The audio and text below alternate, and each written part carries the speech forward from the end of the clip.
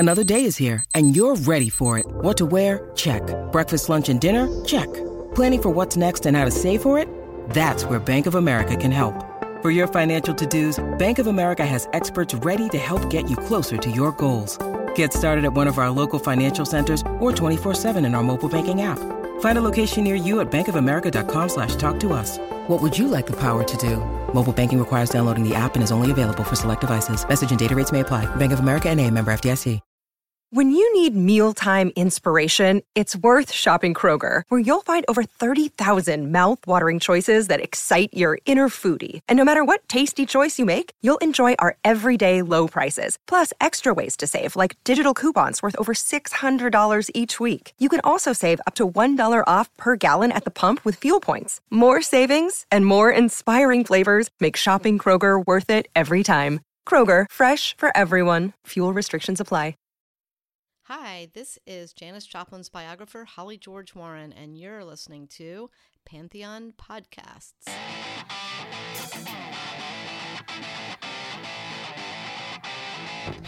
Pantheon Podcasts presents from Hollywood, California, The Devil's Music with Pleasant Gehman. You are invited to join the Hollywood princess as she explores her lifelong pursuits in the occult, sex, love, and that sinful rock and roll. Ladies and gentlemen, step into the dark parlor of Pleasant Gehman as she brings you the Devil's Music. Hi, this is Pleasant Gehman, and you're listening to the Devil's Music podcast, all about that sinful rock and roll. It's the beat. I know what it does to you. Rock and roll and witchcraft have been two concurrent themes in my life since the age of 12. So that's how I got the idea to do this, to explore two of my favorite things, especially since Whiskers on Kittens doesn't really translate into a podcast. In case you don't know me, I'm a rock and roll witch. I'm a best-selling writer. I was one of the first punks in Los Angeles with a fanzine called Lobotomy, and I was an active part of that mid to late 70s punk scene that I helped create. I went on to book all sorts of clubs and venues in LA, including two of the most seminal punk clubs, Raji's and Cathay de Grande. I lived in a very famous punk rock house called Disgraceland, legendary, I might add. I'm a painter, I'm an actor, I've been a professional dancer for probably many years, longer than some of you have been alive. I'm still ticking and still taking lickings. Some of you might know me. Some of you might not have heard of me, and some of you may have heard of me in the biblical sense. But we're here to have fun, and I'm glad you're joining me. Mwah.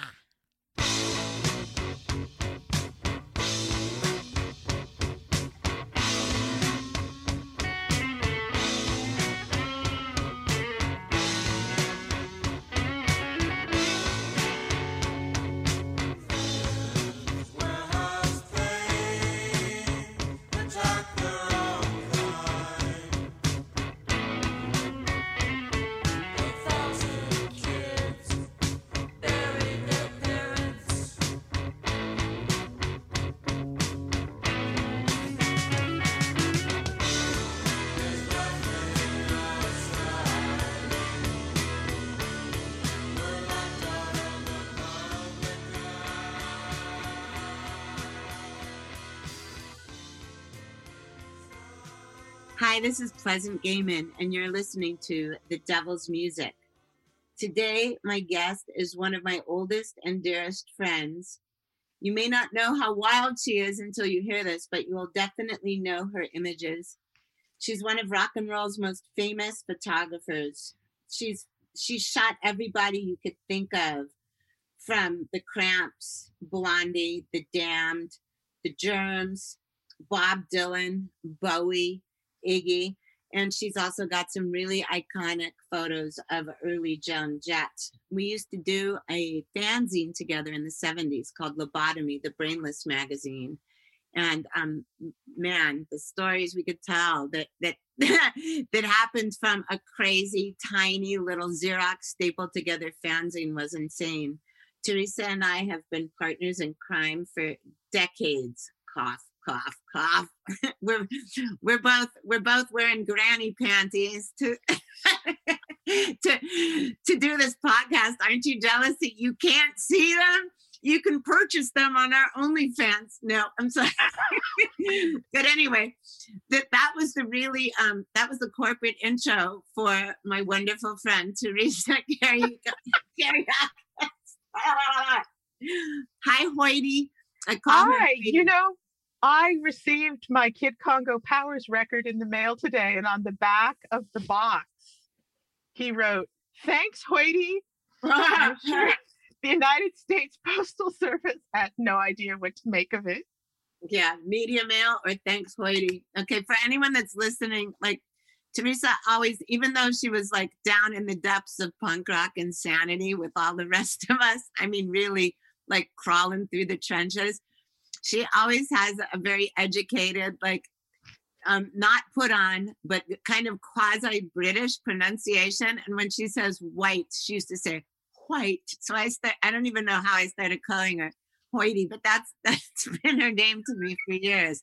I can't even think of her as Teresa or as Punk Turns 30, which is her fantastic website. You should check out for all sorts of her photos and links to buy her amazing photo books, and also all of her insane stories, which she published on punkturns30.com, even though now punk is like, we're old and punk is like definitely not 30 anymore. I can't even count how old it is because I'm senile.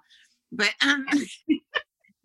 let's talk about our early days of how we met. I think we met in 1976. Is that true?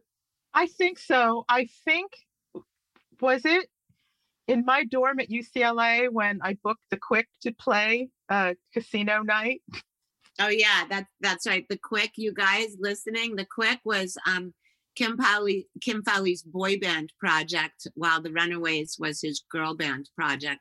And he didn't put the Quick together though. They were put together by Stephen Hofstetter, who was a genius, and their singer and Danny and their bassist Ian went on to write the Friends theme song, if any of you give a fuck about that. But you can tell I don't. Well, you know, but Stephen Hofstetter also was like the brain behind the Dickies songs and a lot of Red Cross stuff. And he was in the Cruzados, which was right, which was Tito's band after the Plugs, Tito Larriva's band. Yeah, Steve Hofstetter is an unsung hero of LA rock and roll, I gotta say. Yeah. So when we met, we just immediately became friends and started hanging out. I mean, like, I don't remember how a lot of us met, you know, like I think we all just saw each other at different shows and stuff. But then it got to the point where we're all seeing each other like every night. Yeah, well, you know, it's like gaydar, except it was punkdar. Punk Darth Vader. Darth Vader. Yes, exactly. Exactly. Because, you know, I went to UCLA.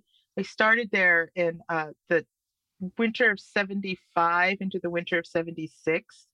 And at that same time, Star Wars was being made. And a lot of the people that nowadays would be, you know, like gamer cartoon kids who were going to film school doing weird animation got drafted by the George Lucas camp to make all those little creatures. My only Star Wars cred is snorting tons of coke at the Starwood with Mark Hamill right after Star Wars came out. I've never seen it. And it was backstage at a Quick concert. Right. And remember, we always used to say how Mark Hamill and Steve Allen from 2020 could be separated at birth. Oh yeah, they both had that Santa Monica Hustler look with like white fresh denim jeans and like a semi bowl cut a la Peter Tork, not yet the Ramones, because the Ramones were not on our radar yet. But yeah, but I mean that in the best way. Mark, if you happen to be listening to this, hi, I haven't talked to you in like 50 years, but love you. Mean it? No. Anyway, so in 1978, Teresa and I started Lobotomy magazine, but before that, she was already taking all sorts of photos too, like of all the insanity that was going on in the legal and illegal clubs in LA. So, like, what was like I know that that you were taking pictures at that Bel Air Sands Hotel, which used to house K-Rock. K-Rock used to be like a pirate radio station, and it was in this hotel. And then Kim Fowley put on a party. I think it was in association with K-Rock, or they allowed it in their suites with Venus and the Razor Blades. It was their debut performance, and Blondie came to it. What year was that? Was that 77? I think it was 77. That's where that photo of you and Debbie, where you both look like, well, she's got the big aviator shades on, and you have that cashmere pinup sweater girl top on. That's where that's from. And Kim Fowley was there, and like everyone who was anyone in the rock scene was there, which in those days, everyone who was anyone didn't really mean anything because we all knew each other. But nowadays, when you think of who came to events, like Kim Fowley and Rodney Bingenheimer were ubiquitous at like every event. But there was also people that would later get wildly famous, like Debbie, who was just like, had only barely just been signed and released their first album. I know, like Debbie and Chris just went everywhere because they liked music and they wanted to check out the scene. And Chris Stein, for those of you listening, the guitar player and co-founder with Debbie Harry of Blondie, he studied at the School of Visual Arts, and he is a fantastic photographer, and he was around at the same time taking pictures too. And now if you like follow him on Instagram or Twitter, he posts pictures from back in the day, and they're really fantastic. And I remember so many times where I was confused by my camera or got stuck with something. He helped me out, and he showed me, tricks of the trade. So yeah, he was great. He took pictures of me and Jeffrey Lee Pierce and Joan Jett in the parking lot at the Tropicana Motel, which was like the LA answer to the Chelsea Hotel. And Blondie was staying there. But I didn't know that like my little witchy best friend, when we were both outcasts in junior high, she was looking through Chris's photos one day and said, "Hey, that's Pleasant. And they're married." I had no idea.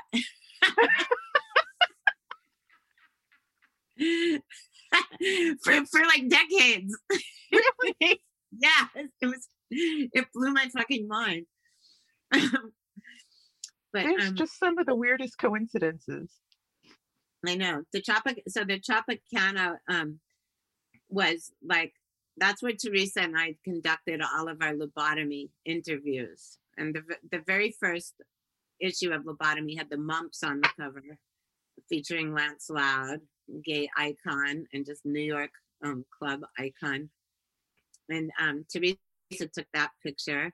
But I think that the wildest, this was one of the early interviews that we did. We did interviews with everybody you could think of because it was their first time to LA. So we're going to talk about doing Cramps interview and photo shoot at the Tropicana, and also Blondie stuff, which started at the Tropicana but ended at your house, the other Lobotomy apartment. So Lobotomy, we always were putting it together when we were drunk. Teresa was probably shooting it when she was drunk. I mean, Kid Congo was a writer. Jeffrey Lee Pierce was a writer. We made Joan Jett, like after the Runaways first tour, we made her write an article for it. And she said she didn't know how to write or type. And I said, just talk and I'll write it down for you.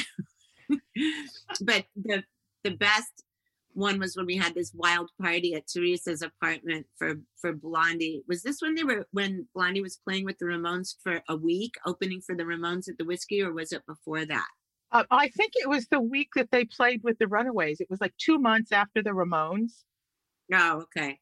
Also at the Whiskey, though. Also right? at the Whiskey, yeah. It was with the Runaways. And that was at the Lobotomy apartment on Franklin with the floor-to-ceiling windows. Yeah, so everyone could enjoy our parties. audio and visual. Well, I mean, so many distinct things happened at that party that you could do an entire soap opera about that one night. That party could be a Netflix miniseries. That's right. The part that I remember was like everyone in the whole place was like on lewds, including most of Blondie, and I was. We were all in the bathroom at the same time. Everybody from Blondie and me and Teresa with a little like Radio Shack cassette recorder, like loaded out of our minds, with people pounding on the bathroom door, trying to do an interview. I know your tape. It was like knock, knock, knock. I have to pee, and it's like, no, we're not done yet. But that was like Debbie was so high. She was just blurting out stuff like, I think there needs to be more brightly colored toilet paper. Remember? Right. And then we got Clem and Jimmy to sing the Rollers songs. Oh yeah, because they were both obsessed with the Bay City Rollers. And the Bay City Rollers were they were on tour, because I remember what may have started it all off as we may have been singing Going to See the Rollers, and I would say, oh, I got tickets to see the Rollers at Long Beach Arena. But then when Michael Sticka, the Dead Boys roadie, was he had just been put into jail because he stabbed the guy that like attacked Johnny Blitz, and he got caught. So Michael Sticka was in Rikers Island, and during the whole interview, Chris was yelling that he was going to start a band called Smash Face and the Punk Face Smashers, and in between talking about like when Blondie was recording their next record, Chris would be going, Sticka don't got no eyes to see, Michael Sticka eyes. What oh wait, I think we have to take a musical break, so let's listen to some Blondie from the first album. I saw you standing on the corner. You look so big and fine. I really wanted to go out with you. So when you smiled, I laid my heart on the line.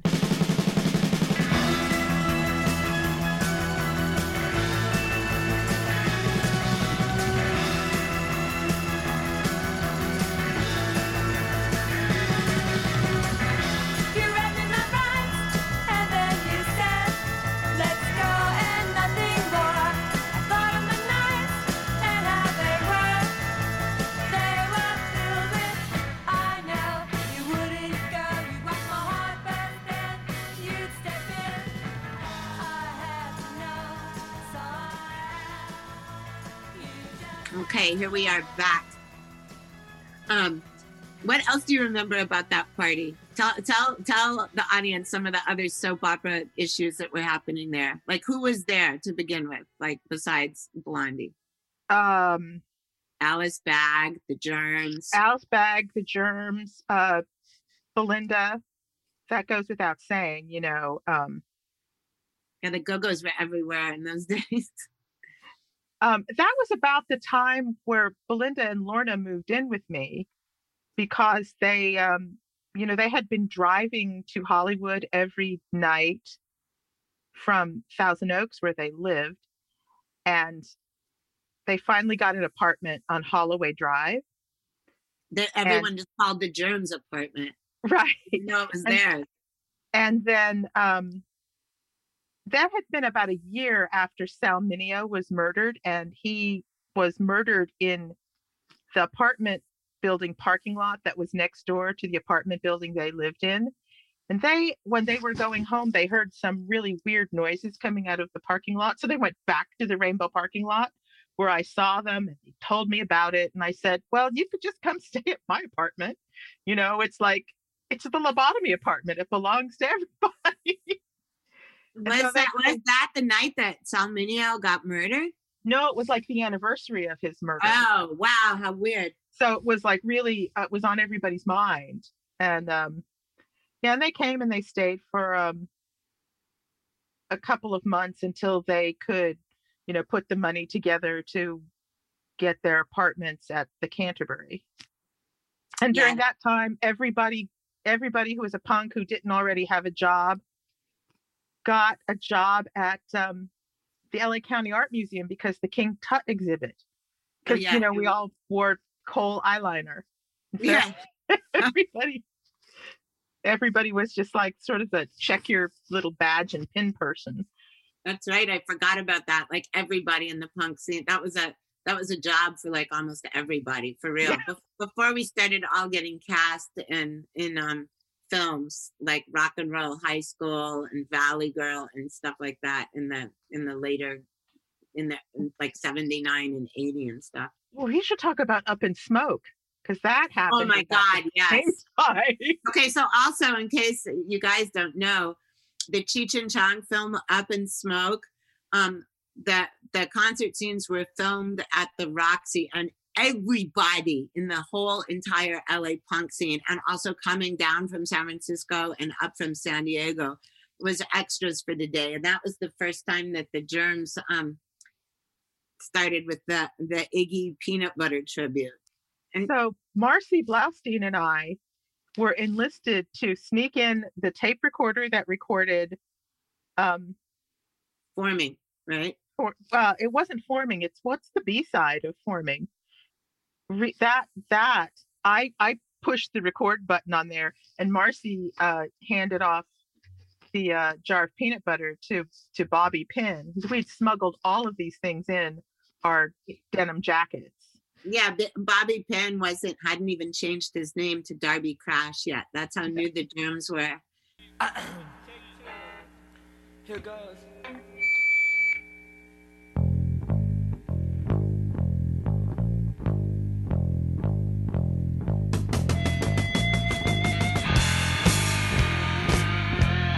Touch the tips of an cold clay tube. Desire and brush the vented veil away. Shut down in the depth of silence. If you wanna,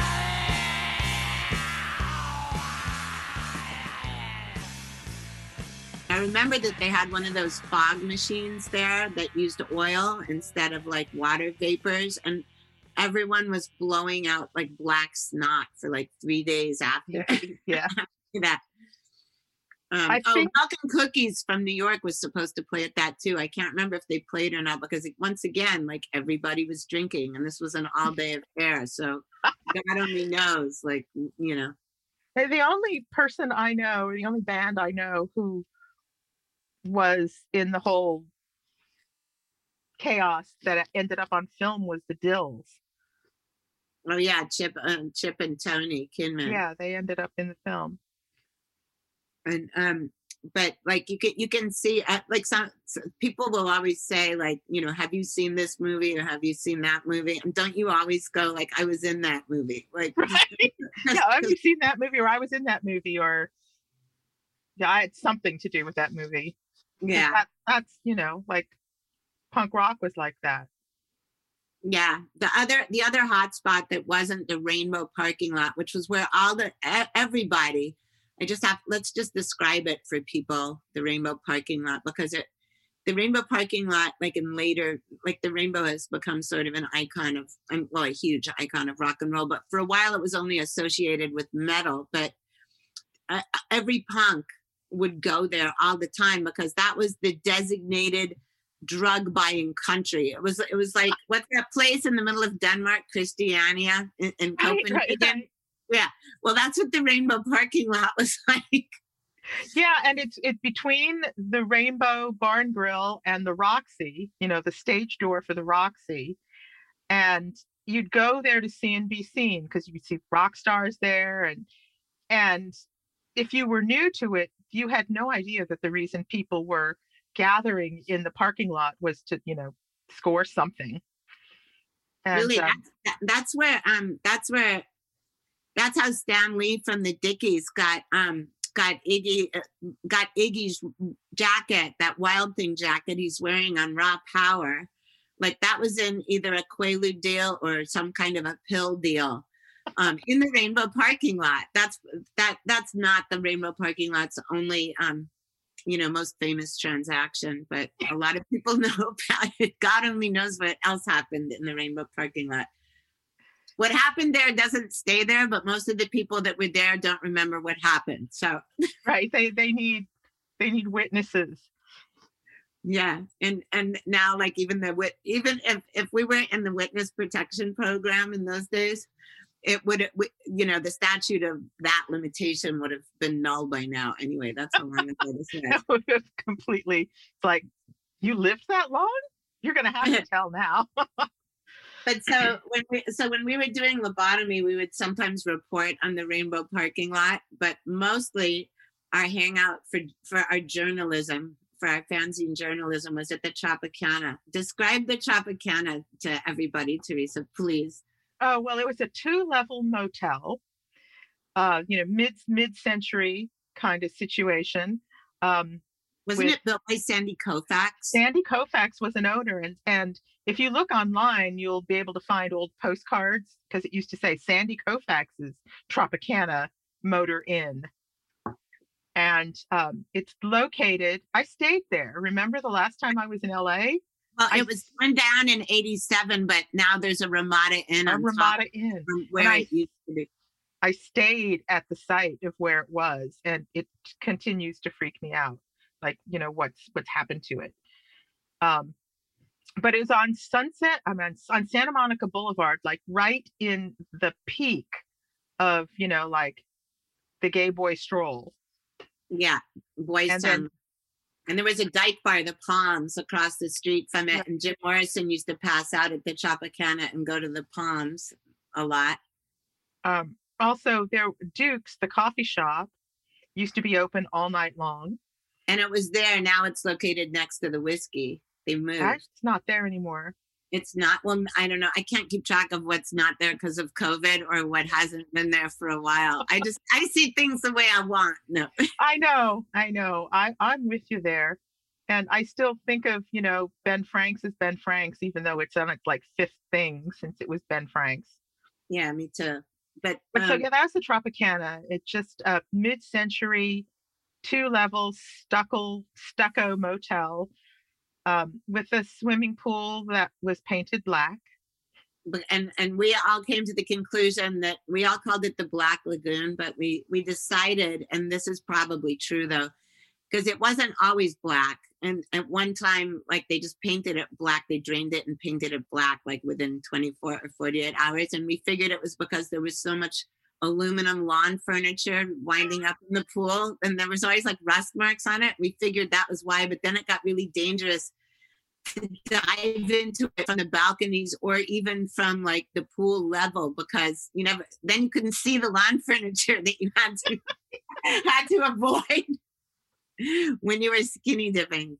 That pool got, that pool, if that pool could tell stories, that would be. So yeah, so to interview anyone or to find out who was in town, you would call the Tropicana, and Marty Wetherington, may he rest in peace, would answer the phone, and he would just tell you. He would just connect you with their room or tell you where they went. Oh, they went to the laundromat, or they're in Duke's, or they've gone to sound check at the Whiskey. Yeah, he would just give you the whole everything. We used to just call Marty and say, "Who's in town?" And he would tell us. Who's coming? Yeah, who's coming? Oh, next month we have 999, and And the Johnny Thunders and the Heartbreakers, he'd be like, I can't stand it though, because they always pass out in the rooms and it's a mess. But the Tropicana also used to have shorts. Yes. You remember the shorts? Tell everyone what the shorts were. Oh, well, there were rooms for, working girls. And boys. And boys, right. Yeah, especially there. Rent by the hour. And we used to, if anyone wanted to have a party and not get evicted from their own place, even though that was really difficult and we were always having parties, we would just all pool together to get this $16 a night it cost and get a room at the Tropicana. And then, it was a really safe bet that anyone who was already living there or staying there, because Tom Waits lived there, and so did Chucky Weiss, who wrote Chucky's in Love, and who was the subject of Chucky's in Love. Yeah. Yeah. I mean, if he listens to you, he will write in and tell you what you got wrong. Who will? Chucky? I remember. I posted something on Punk Turns 30 with some pictures about Dukes, and then he wrote back and goes, "No, it was like this. You got that part wrong." I was really impressed that he remembered. Oh yeah, he remembers lots of stuff. He's kind of my neighbor right now. Ah, very good. Once again, no. Once again. I know. Remember when Tom Waits, he had that old 55 Chevy parked in the back? Yeah. And the windows were broken and the doors were always unlocked.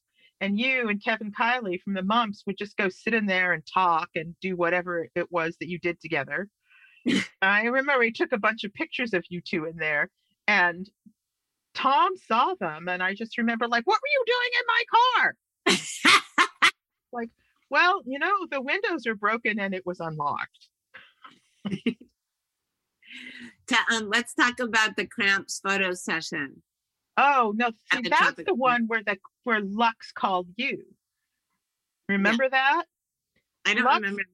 Lux called you out of the blue, saying Christian Hoffman told me to call you as soon as I got to town. Oh, that's right. And then we spent, like the entire 10 days they were in town with them. And we decided to do some pictures, for them to, all of them to eventually be a lobotomate of the month. And yeah, that was our pinup in the fanzine, the lobotomate of the month. And do a big feature on them. And I brought these lights. They're, working lights. Yes, now everyone who has a shop in their garage has used this kind of lamp.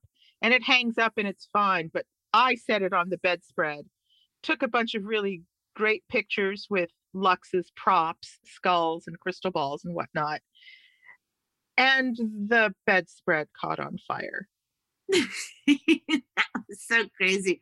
I think Ivy was really disturbed and Nick just took it all in stride. And I think Lux just put it out. Like, maybe he fell on it. Not that anyone would have noticed there, but all the rooms there look like a cross between like someone's grandma and James Brown decorated it. There was like marbleized mirrors and ceiling mirrors and like shag carpeting and bedspreads from like the 50s. Flocked bordello wallpaper. Right now. Okay, let's take a break. We gonna play some songs the Lord taught us from the Cramps.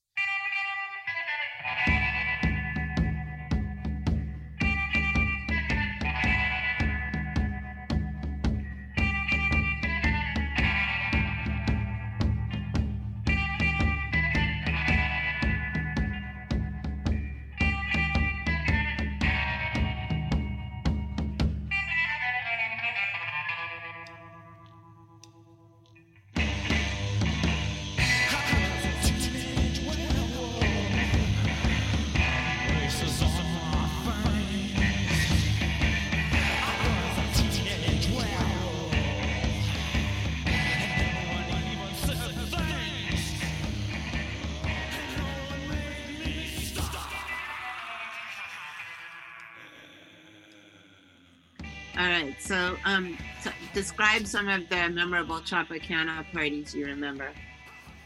I remember going to a party in Joseph Fleury's bungalow, Joseph, the manager of the Mumps. and everybody was there. I mean, like all the Mumps were there, all the Dickies were there, and the Quick. Miss Mercy from the GTOs was there. I remember that because at that party, her kid Lucky shoved it. He shoved like 8 jelly donuts up the toilet, and then he locked himself in the bathroom, and the doorknob fell off, so he stuffed it in after the jelly donuts. and then he tried to flush it to get rid of it, and it started flooding, which was not an unusual thing for the No, I know that they had some pretty weird plumbing going on there. Well, it was at that party that I met Brendan Burke, who works at Chrysalis, and they were just beginning to talk about doing some promotion for Generation X. And the minute he introduced himself and said, and I work at Chrysalis, and it's like, do you talk to Billy Idol? Oh yeah, that's how that goes. Do you talk to Billy Idol? And that's the whole thing that started it. I mean, he gave us like carte blanche to Billy. Yeah, he totally did. And then also I had sent a package to I made Generation X t-shirts like out of spray paint and like a bunch of other stuff because I didn't know how to silk screen, and I sent lobotomies and a package of that to Billy Idol. And then we were on Rodney on the Rock. Teresa and I were there because Rodney told us to come down, and because Billy Idol was going to be on the show. And then he said, Rodney was like, yeah, he's calling in on Chrysalis's line, so I'll just tell him someone wants to talk to him when we're done with the interview, and then you can go in the other room and talk to him. And so the first thing he said was, oh, this is Pleasant. And then he's like, I got your package. And we started talking. And then he came to do Chrysalis stuff pretty shortly after. Right. That was just fantastic. And I remember I said something to Brendan, like, I do have a brand new car and I could drive him around. And Brendan was pretty relieved, like, oh, like I could get a couple of hours of work done if I'd let Billy go hang out with you guys. So we did have him for a couple of days without any supervision. I remember that was fun. Okay, so this is a story that I can't remember if I might have told this on some other people's podcasts. I don't even remember. But the first night that Teresa was known as the designated driver of punk rock because she actually had a car that was like running. It wasn't like Tom Waits' car. She had this little Honda. And so there was this bitchy girl named Leslie who I just called her Pig Woman, but she liked Billy Idol. But Billy Idol at that point, hi Billy, was mine and Teresa's property.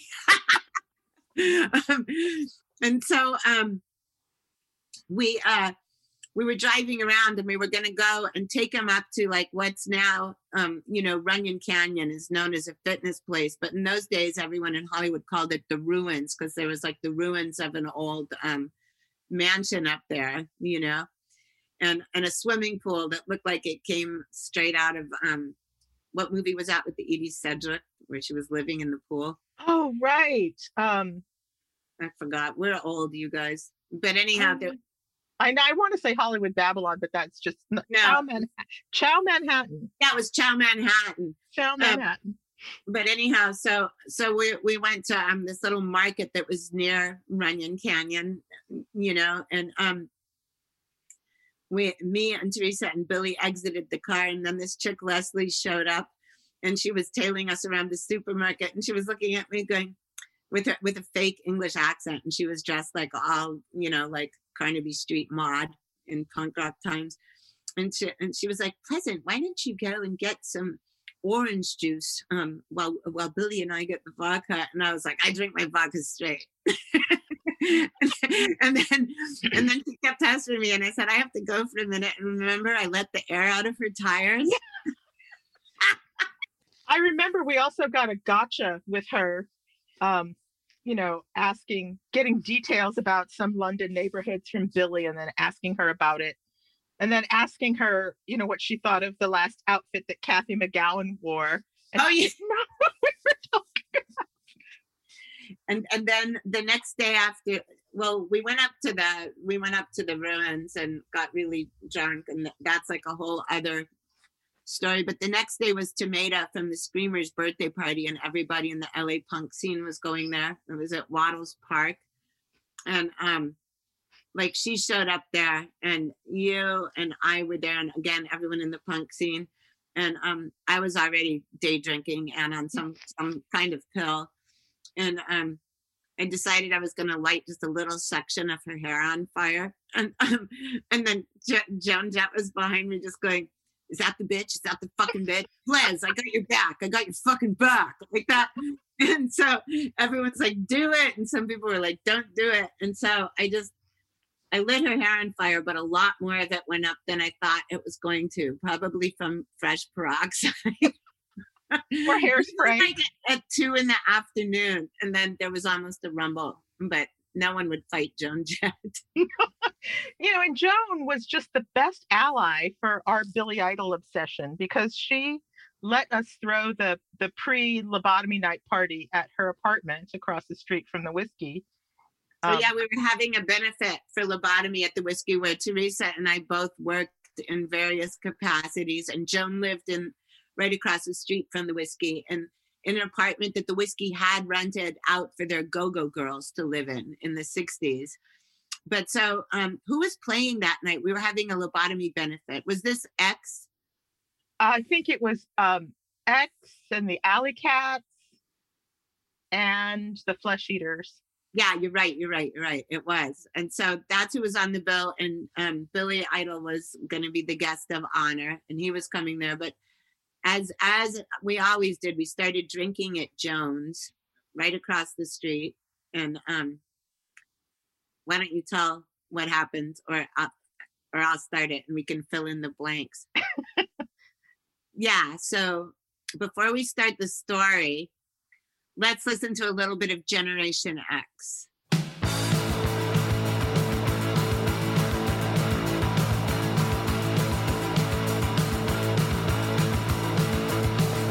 Trying to forget your generation, using any way I see. Oh well, the end must justify the means. I said your generation don't mean it to me.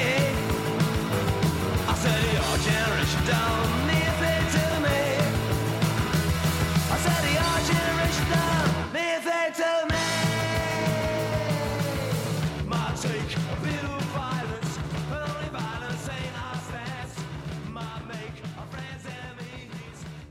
Hi, we are back. Now, this story is like really psychotic. Okay, so Michelle Myers was the booker at the Whiskey, and she was Miss Pamela from the GTO's best friend, and she knew everybody in town. She was the real mayor of Sunset Strip. I got to tell you, she could just get on the phone and like call anybody at any record company, call like, someone like Led Zeppelin when they were on tour to talk to people. Her and Pamela DeBar were best friends, and they had the scoops on everybody. But so she was booking the Whiskey, and she let us, 2 insane teenagers, put on these benefits for our fanzine with people that, are now like icons of the punk scene, but then they were just our friends.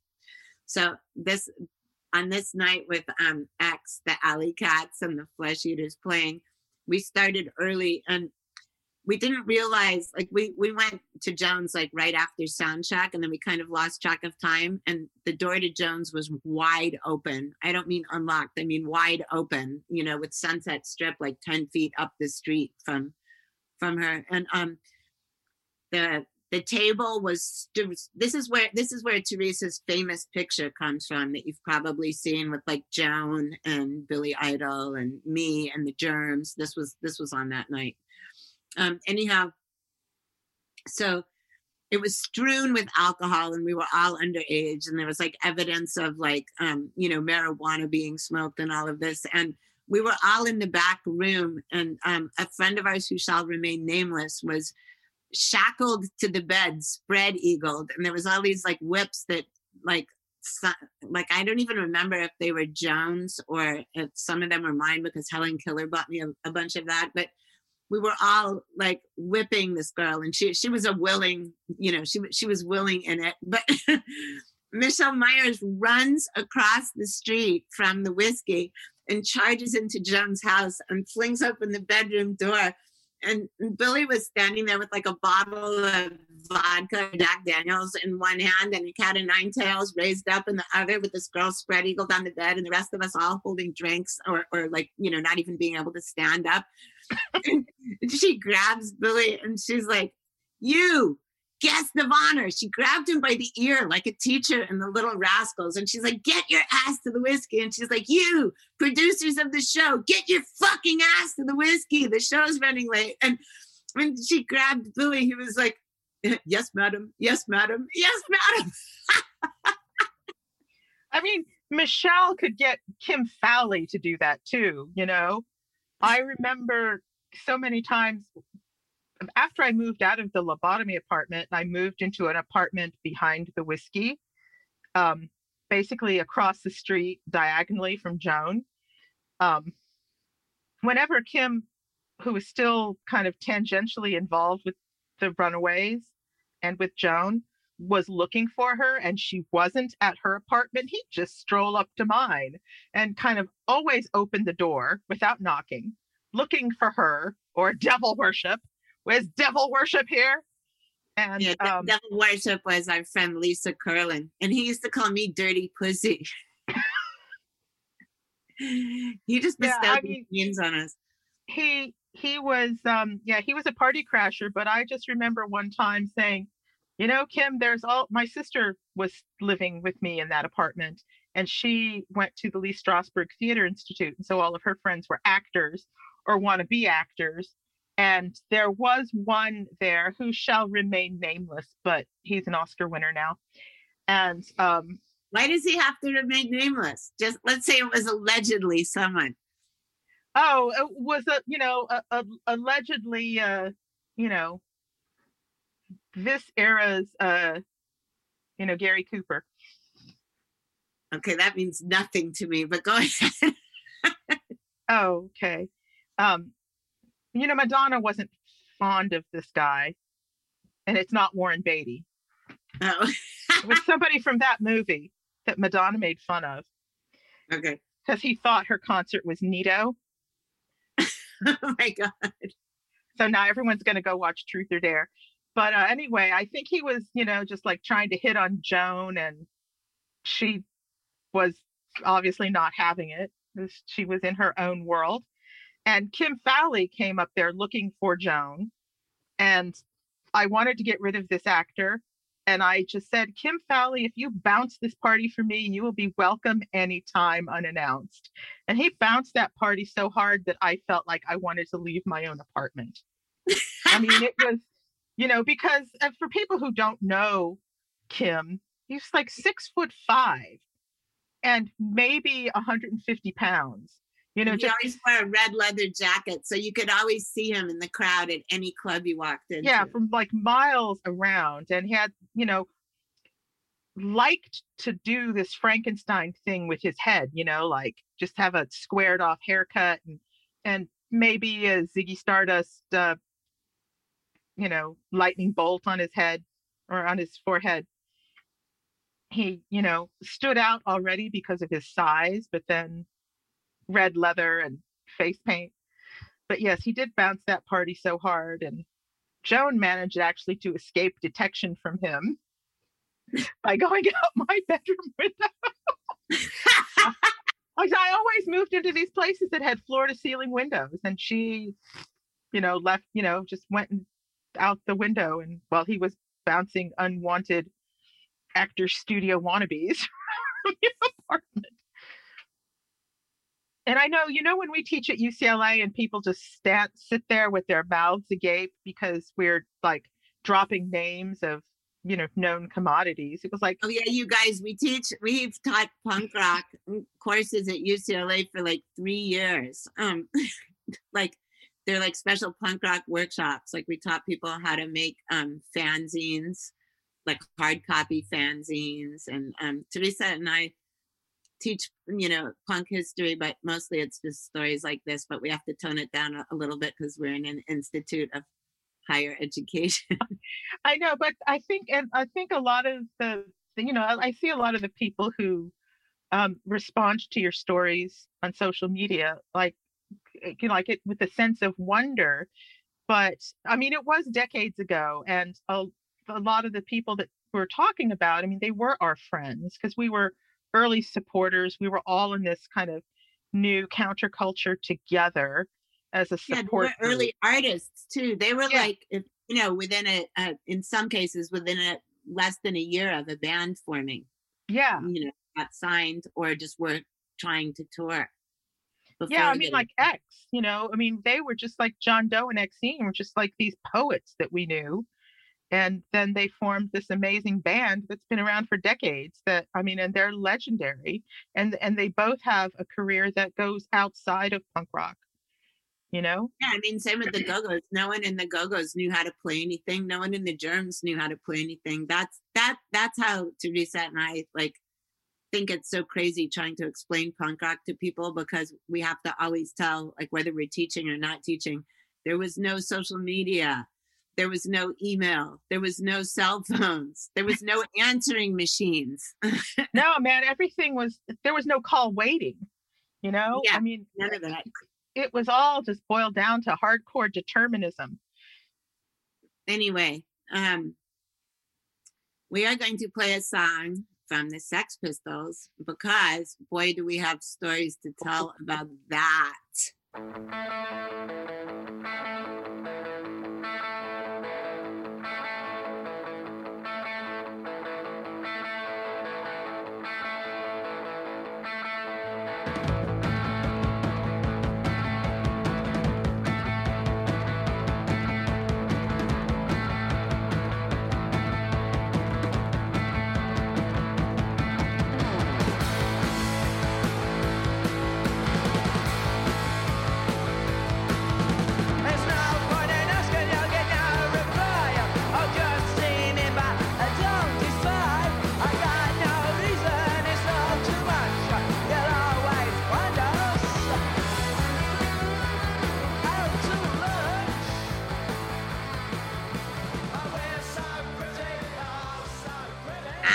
We're back with stories of the Antichrist.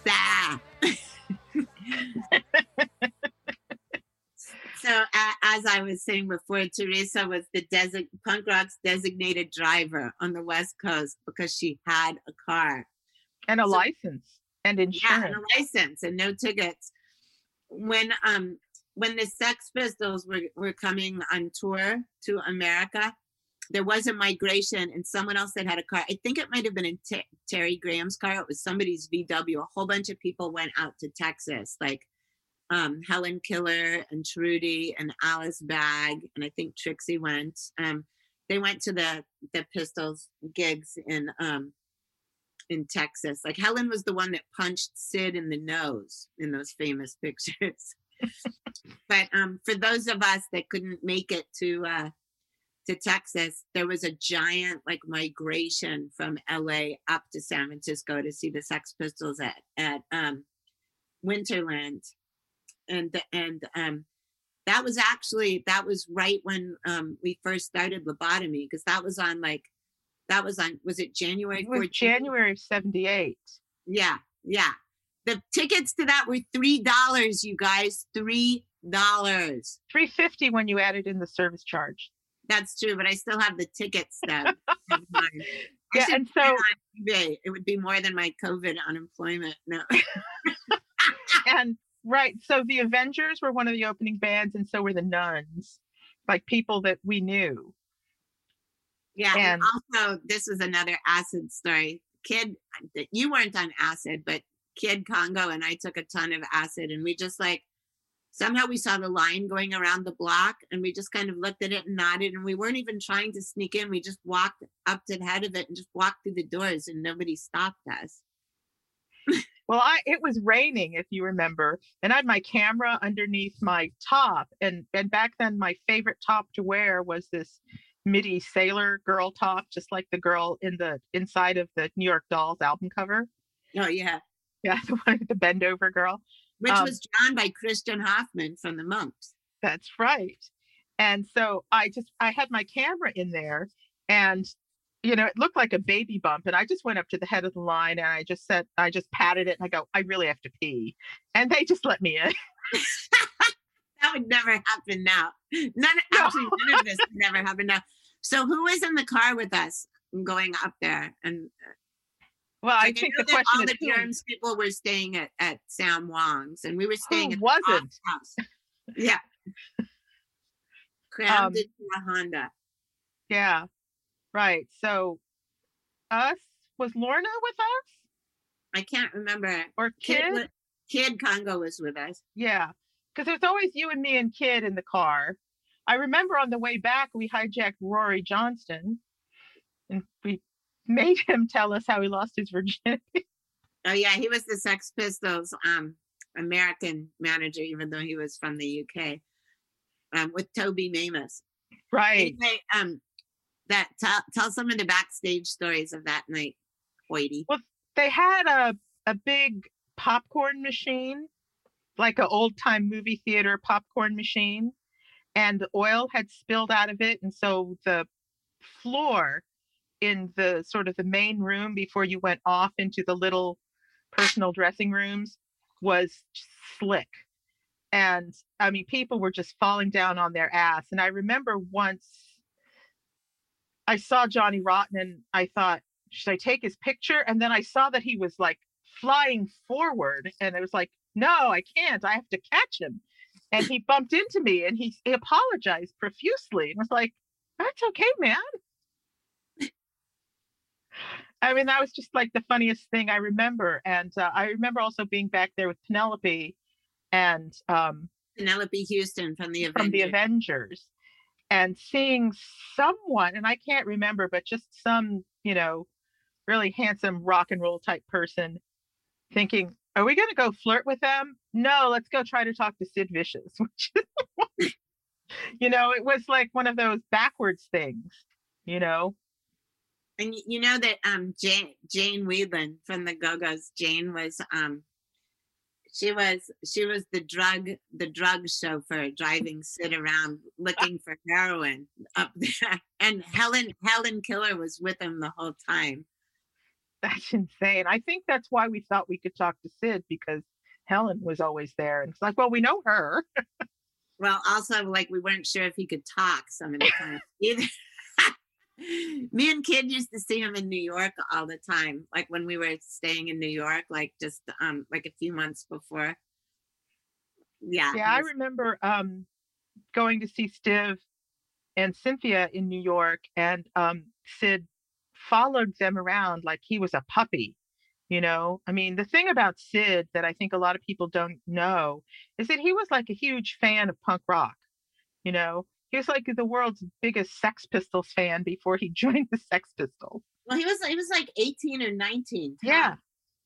He was really, really young, and he was like a puppy. Especially with Nancy Spungen. She had him on a short leash. I know, huh? She could get really vicious. No pun. No, she did what any anthropologist would call mate guarding. Yeah. Yes, she did. Mate guarding. So that was January 78, and like they broke up right after the show, and Johnny Rotten and Steve Jones were in LA, because I remember you and I seeing them at a Mumps show at the Whiskey right afterwards. Like, didn't Johnny Rotten actually get on stage with the Mumps at some point? Yeah, he did, and Sid Vicious did too in New York, but that was in New York at Max's, Kansas City. I think this was during the time when Steve Jones kept trying to pick up on Joan, and everyone at Joan's house had to pee in a bucket because they were going to do Joan and Lisa were going to do like one of those cartoon tricks, like a Wile E. Coyote trick. Yes, yeah. Have the bucket up on a door with like a rope to pull it from a different spot. So when Steve had to go to the bathroom to say he would. And Kent Smythe, the Runaways roadie, like helped them rig it. And seriously, whenever anyone had to go to the bathroom for ages, they had to pee in this bucket. We always used to tease Steve Jones. Steve Jones. It's so weird to say Steve Jones because I'm so used to calling him Jonesy because of his radio show. But do you remember he used to wear that red hunting jacket like the Kinks wore? And when I used to call him Captain Kangaroo. Not to his face. No, I know. Refer to him as Captain Kangaroo. And I remember. His hair kind of looked like it too. You know, his hair. Yeah. I know. Hi, And hi, Steve. He was such a great fixture, though, around LA. Yeah. You know, long after the Pistols broke up. And it was always good to. Still is. Yeah. Yeah. Like, that guy's in the Sex Pistols. Oh my I God. think that because we have probably about 7 or 8 minutes to tell people about the graveyard. Okay, let's tell people about the graveyard, and then on that note, we are going to it's gonna be curtains for this podcast. Yes, well, so if you follow Pleasant, you know that the Hollywood Forever Cemetery is her favorite place to hang out. But back in 1978, it was really scuzzy. Like the gates didn't really work. They didn't. They never locked the front gates of the cemetery. It was owned by different people. Right, and a lot of the graves were not really well kept up. But it was a really good place to go hang out with your friends or go on a date, depending on like the kind of people you hung out with. And so on Easter Sunday, Pleasant and Kid and I went there to commune with Kid Congo and Kevin Kiley from the Mumps too. Right. And Paul Rutner, who was the Mumps drummer, was staying at the Lobotomy apartment, and he declined our invitation to join us at the cemetery. And so we went to the cemetery and we started picking Easter lilies from people's graves because Easter was over and we liked fresh flowers. And then we heard some noises. Kid and I were on acid. Kid and I were on acid. I think we talked about this on our podcast, but I mean on the podcast I did with him. But now you tell your impression of this. Oh, well, so it turns out that they were some lowriders, and they were not happy with us, quote unquote, desecrating their graves, and they chased us through the cemetery and through the gates, with their lead pipes, crowbar from their jackhammer thing to raise their spare tire. I mean, they had some heavy metal with them, and we kind of barely got out of the gates of the cemetery and barely got into my little Honda, barely got the doors closed, and just started tearing out on Melrose, and they were in hot pursuit.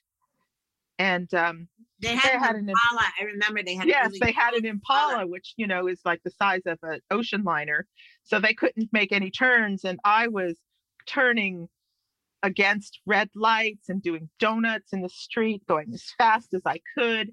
And my back window, they were wing windows back then. They didn't roll down; they pushed out. And you and Kevin are you're playing with the like. Being like Katharine Hepburn, with the calla lilies, and you started screaming, and then you started throwing the flowers out, pushing the flowers out the wing window. I was handing them to Kevin because my window wouldn't work, or it was locked or something. But it was because there was slugs on the lilies. There was slugs, and I fucking hate slugs. Like I didn't know that they were giant slugs, and they were right in my face. The bouquet was so big. And yeah, so there I was going probably 70 miles an hour on Melrose, running red lights, trying to attract the cops, just so they could attract the cops, and we didn't. But we made it home to the famous Lobotomy apartment on La Brea and Franklin to be greeted by Paul, who ordinarily would have been really incredulous, except that he said, "Well, you guys look like you've seen a ghost." That was so crazy because he had no idea we'd been to the cemetery. I know, and it's just this is like the Rashomon story of punk rock, because there are like 4 people who experienced it, and 3 of us are still alive, and everyone's memory of something is just a little bit different, but it's equally as wild. Psychotic. So this might be a really good time to segue into some graveyard music. Oh yeah, let's do some graveyard music. And then Teresa, tell me if you got anything going on online or anything, any upcoming plans for quote when everything goes back to normal, so all the listeners can hear. Well, I just want to get back to, like doing the war stories with you and, corrupting more teenage students. Maybe we should do a War Stories online. War Stories was our spoken word storytelling show with all of our friends that, like everyone that we just talked about who's still alive. We just stay on stage and tell horrifying stories, like more hair-raising than this. And maybe we should do one online. I think that would be great. Okay, you guys that are listening, hold us to this. Bother us. Anyway, so I'm going to now outro my fabulous friend, punk rock's designated driver, photographer, doyen of Punk Turns 30. Make sure you go to punkturns30.com so you can see Teresa's amazing photos, see her written versions of stories, which may make a lot more sense than this. And you'll see all the photos to back it up. And it was so good to have you, Hoytie. It's so much fun to be here. Yay. Okay, you guys, that was the wondrous Teresa Kiriakis. And we will see you next time. Mwah! Mwah!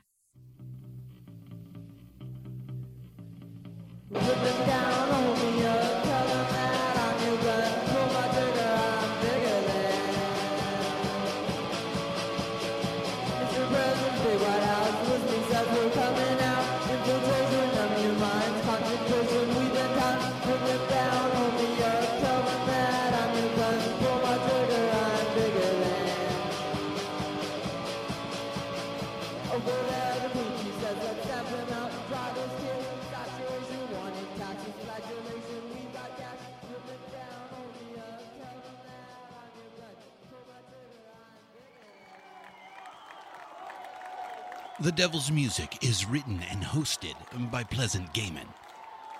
Produced by Aaron Alden. All sound design by Jerry Danielson of Busy Signal Studios. And of course, is part of the Pantheon Podcast Network. Find all of our shows at pantheonpodcasts.com. Our social presence is at Pantheon Podcasts on Facebook and Instagram. Tweet us at Pantheon Pods. All songs can be found wherever you get great music. Please pick up these important and fantastic tracks.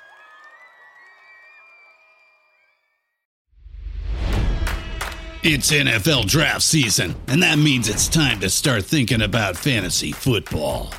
FantasyPoints.com features industry-leading experts and prognosticators using proprietary hand-charted data to help you score more fantasy points. FantasyPoints.com is the place to go for whatever kind of fantasy football you play. Whether you play fantasy football, daily fantasy sports, or do a little bit of everything, Fantasy Points has the meticulously researched content to guide you to victory. And why wait for the fall? Fantasy Points also covers the new spring football league, the UFL. Join the guru, John Hansen, Scott Barrett, Joe Dolan, and other massive names in the fantasy football universe with an exclusive offer. Use code Pantheon for 15% off any Fantasy Points package, including the all-in package, with access to every article, tool, and data nugget that Fantasy Points has to offer. That's FantasyPoints.com and code Pantheon for 15% off at Fantasy Points. FantasyPoints.com, code Pantheon. Score more fantasy points.